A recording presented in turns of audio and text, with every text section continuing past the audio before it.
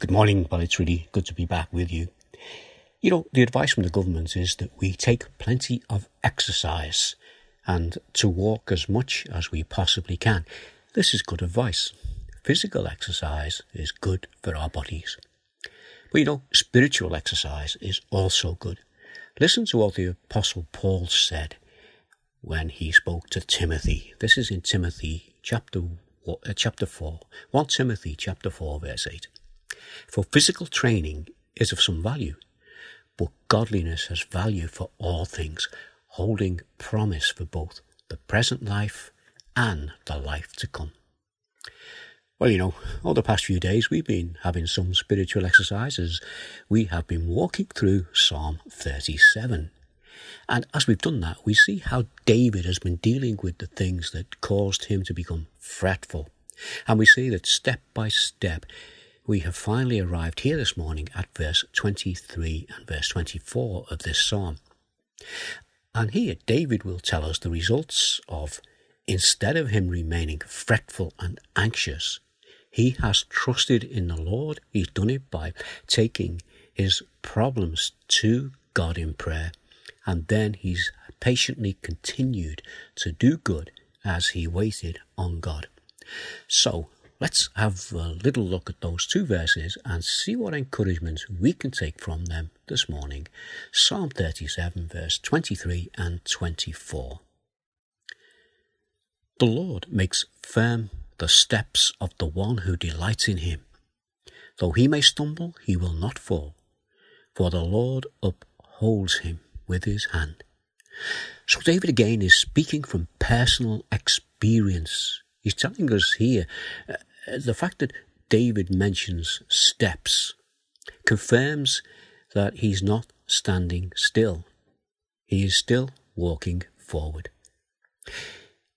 David refers to himself as one who delights in the Lord's presence. This tells us that he's not walking alone.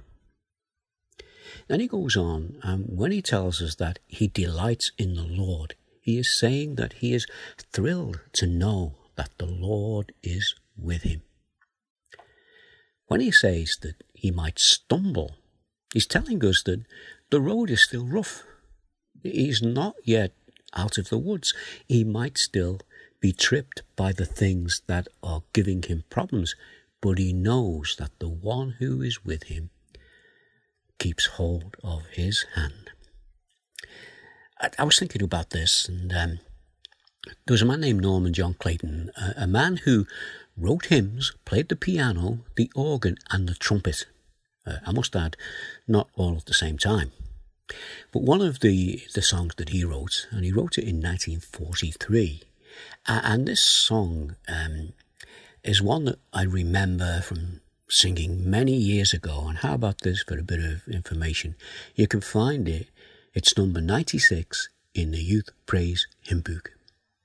Well, this is the hymn. When the road is rough and steep, fix your eyes upon Jesus. He alone has power to keep. Fix your eyes upon him. Jesus is a faithful friend, one on whom you can depend. He is faithful to the end. Fix your eyes upon Jesus. They're great words. It's a great little tune as well. I wish I could sing it to you, but I'm not going to attempt that. But maybe you can remember it and sing it along yourself today. Let's just pray. Our Father, we thank you again for this short time that we've gathered together around your word. We thank you for the blessings that you can give us as you continue to encourage us, as we may be going through times of depression, maybe times of anxiety, and we don't really know which way to turn, but we can turn to you. We can turn our eyes to you, especially when the road is rough. And we come in the knowledge that, as David did, that you are there to walk with us, to be there to catch us when we stumble. And our Father, we thank you for these encouragements that you give us this morning through your word. We ask these things in the name of Jesus. Amen. Well, God willing, I'll be back tomorrow and we'll have another look and see what God has to say to us. In the meantime, when the road is rough and steep, fix your eyes upon Jesus. He alone has power to keep. Fix your eyes on him.